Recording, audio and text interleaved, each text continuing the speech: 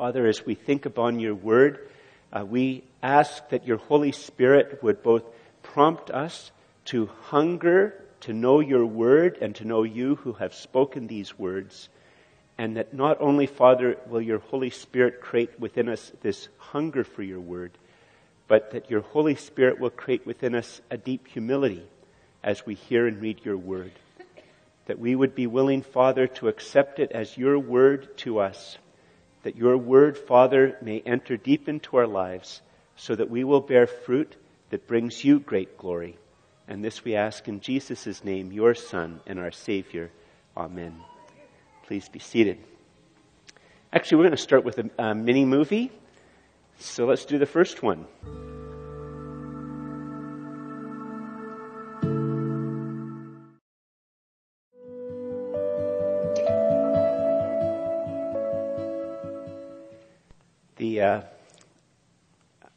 I had to preach on Sunday. I had to preach last night and I had to preach now. It can be hard to think of different things to say for all the different services. And I was praying about it a lot, that God would help me out. And this morning before I came here, I stopped to get a coffee in Starbucks. And the young man who served me, he asked me what I was going to be doing for Christmas. And it's really funny. I mean, I've been a Christian for a long time, and I'm a pastor. But I hesitated about saying I was going to go to church. It's funny that something within me made me want to hesitate just sharing this simple thing that I was about to go to church. And you know how things go in your mind sometimes? I hope it went really quick. I hope I didn't stand there for 3 minutes looking like a deer caught in the headlights or anything like that. But inside I have this internal debate. I should tell him I'm going to go to church. I shouldn't tell him I'm going to church. I should tell him I'm going to church. Anyway, so I tell him I'm going to go to church right now, and then after that we'll have some family things. And, what is it about the gospel that makes us uncomfortable about sharing something as simple as the fact that we go to church? There's something, I think, perpetually scandalous about the gospel and about the Christian faith. And as Christendom comes to an end, it becomes more scandalous. The interesting thing about it is that this fellow was doing, he was involved in something that in a city like Ottawa would be considered highly scandalous. I had discovered about a year earlier that he was from a tiny place called Round Lake Center. Put your hands up if you've ever heard of Round Lake Center. Only Louis. Oh, you've heard of it? Maybe because I've mentioned it in a sermon. Oh yeah, you go camping right there. That's right. So other than the Morids and my wife, none of you have heard of Round Lake Center. None of you have been to Round Lake Center. He was from Round Lake Center. And I said, I know where Round Lake Center is. I've been there all sorts of times. Anyway, so I asked him what he was doing for Christmas. And he said, well, we're having a goose. And I said to him, did you shoot it?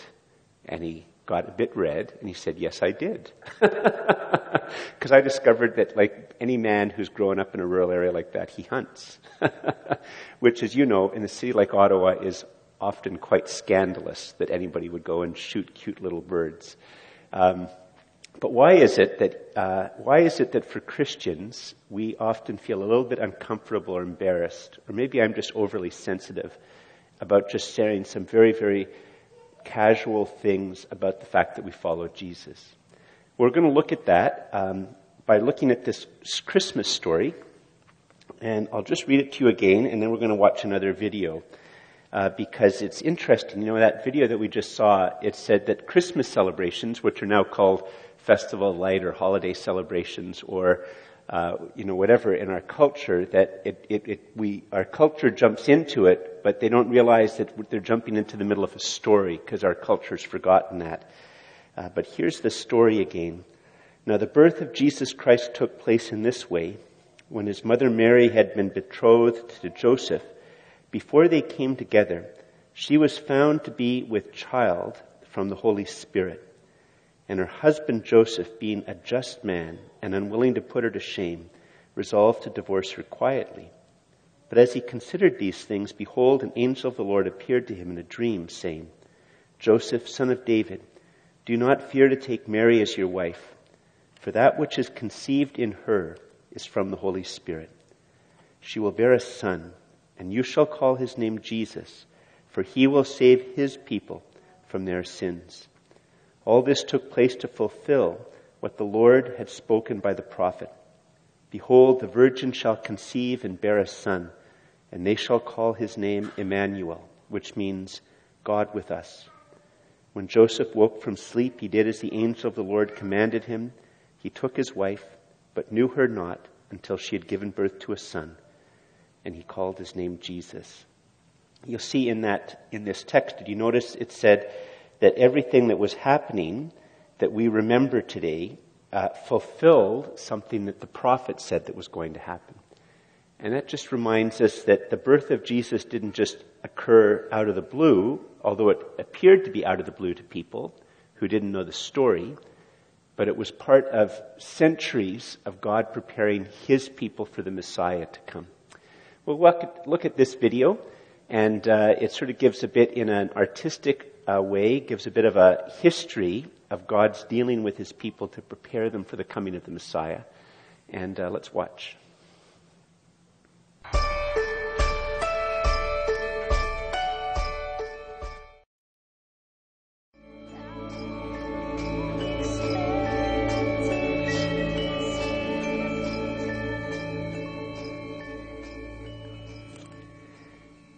At the heart of this story is a scandal, and it's funny, part of it wouldn't be considered a scandal nowadays, and part of it would be considered a scandal nowadays. When I was in high school, 100 million years ago, there would occasionally be some young woman in grade 10 or 11 or 12, and she'd disappear for a year. And then she'd come back, and the word would go out that she'd gotten pregnant, and nobody in the school parents didn't want anybody in the school to know that she'd gotten pregnant, so they'd send her away somewhere, have the baby, and then she'd come back as if nothing had happened. Nowadays, that wouldn't be a particular scandal to people. I think it would still be considered highly scandalous in our culture if you were engaged to be married, and after you were engaged to be married, you slept with somebody other than the person you're engaged to be married to and got pregnant from them. I think that would probably be considered very scandalous in our culture. And the text is very clear that Joseph believes that that's what Mary's done to him.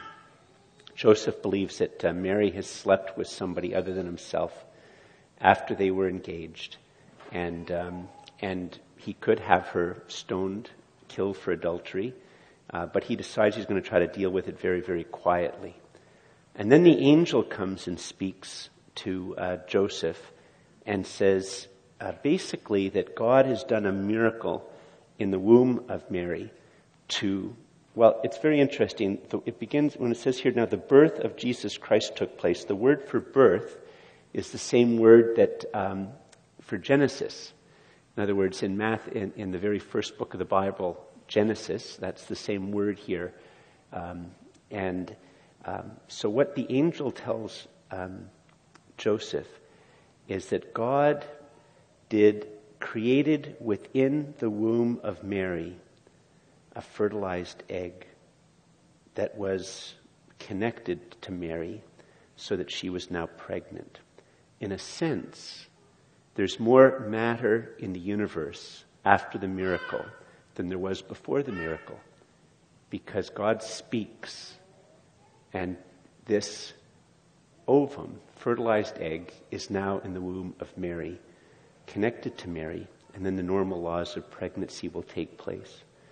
And that's in effect what Joseph is told by the angel. And Joseph obviously is impressed by having met an angel and goes ahead and does what he's supposed to do. And that means that all of Jesus' life and all of Mary's life and all of Joseph's life, the taint of scandal would cling to them. Because it would have been a scandalous thing in those days for Joseph to have slept with Mary and made her pregnant before they were married. And so whether it was Joseph and Mary who had done something scandalous or just Mary, the hint and taint of scandal would have been with them for their whole life. And the hint and taint of scandal was with Jesus his whole life. There's different times in the gospel where he's taunted and his enemies say, well, we know who our father was. You don't know who your father was. And so scandal always seemed to accompany him. And if you think about it in the life of Jesus as well, that his whole life was marked by willingly entering into different types of scandal. He would touch a dead body, which was scandalous. He would touch a leper, which was scandalous. He would talk with single women in public places, which was scandalous. He was constantly, in many ways, inviting scandal. So in many ways, it shouldn't be a surprise if to follow Jesus involves some small degree of scandal or inappropriateness in our culture as well. And one of the things in our culture that's highly scandalous about this Christmas story is that the Christmas story claims that there is only one God and that not all religions are worshiping the true God. Because at the very, very heart of this story is that God, the one and only God, has come and walked amongst us. And the implication is that means that Allah is not God. It means that Krishna is not God. That it means that all of the other religions and spiritualities of the world who claim to tell you who God is, that they're wrong. Because the true God came and walked amongst us. And in Canada, that is a highly scandalous and offensive idea. But it's a really important one. Andrew, could you show us this video?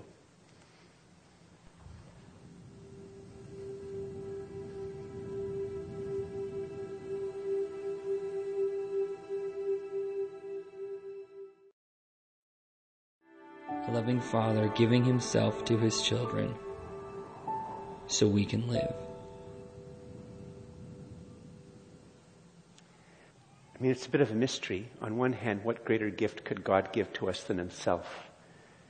And on one hand, what greater news could there be than there actually is a God who really does exist, and that he's not distant and he doesn't hate us, but that he loves us and came among us and dwells among us, and that through Jesus we can know him and enter into him and be his forever. Yet, for many in our culture, this is profoundly scandalous. And part of the great scandal as well is that we need to be saved, and that we can't save ourselves, that we can't justify ourselves, that we can't make ourselves right with God, that it's deeply offensive to us because we're so addicted to self-justification and self-righteousness that only God can make us right with himself. And in the text here, it's very, very clear that God comes among us to save us. She will bear a son, and you shall call his name Jesus, for he will save his people from their sins. Andrew, the next video.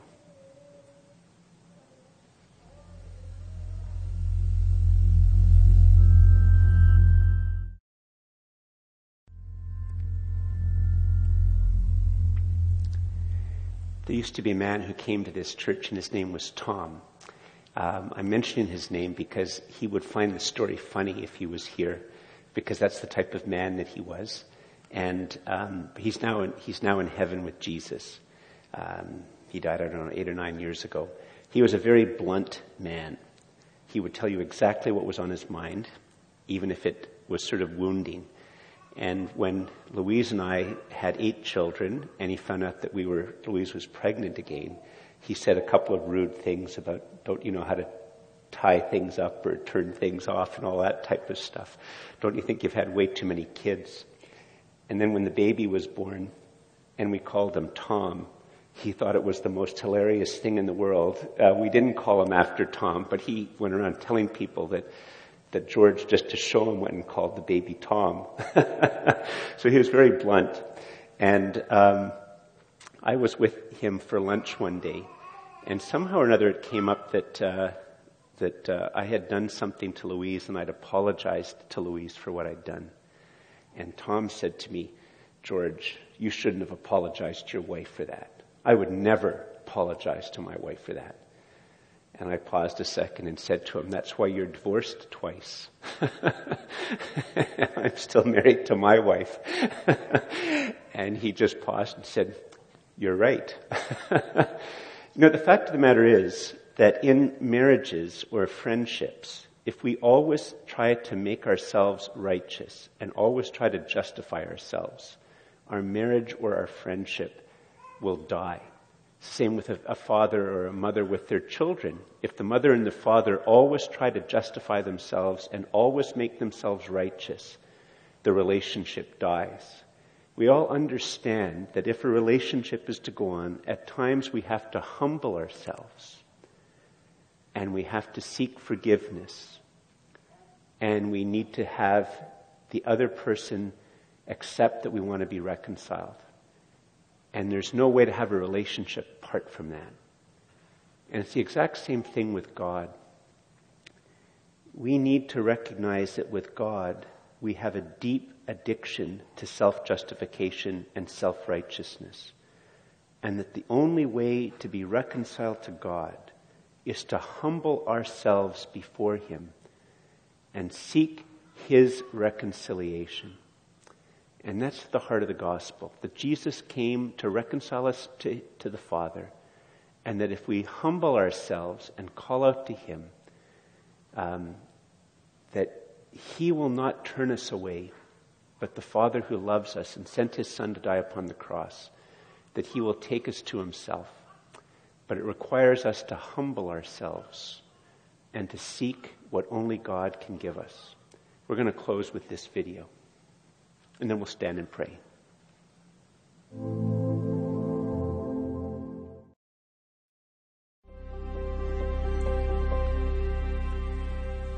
God didn't leave us to figure this out for ourselves. Listen once again in closing what the angel told Joseph and what the angel says to us. She will bear a son, and you shall call his name Jesus, for he will save his people from their sins. All this took place to fulfill what the Lord had spoken by the prophet. Behold, the virgin shall conceive and bear a son, and they shall call his name Emmanuel, which means God with us. Let's just stand for a moment. Bow our heads in prayer.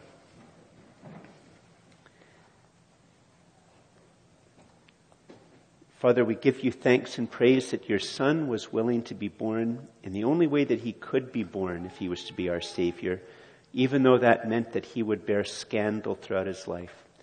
And we give you thanks and praise, Father, that he was willing to die a scandalous death, the death of a condemned slave upon the cross. He who was completely and utterly innocent, willingly died for us. Father, we thank and praise you that he took our doom upon himself and offered us his destiny in exchange when we put our faith and trust in him. Father, thank you that he was willing to die a scandalous death.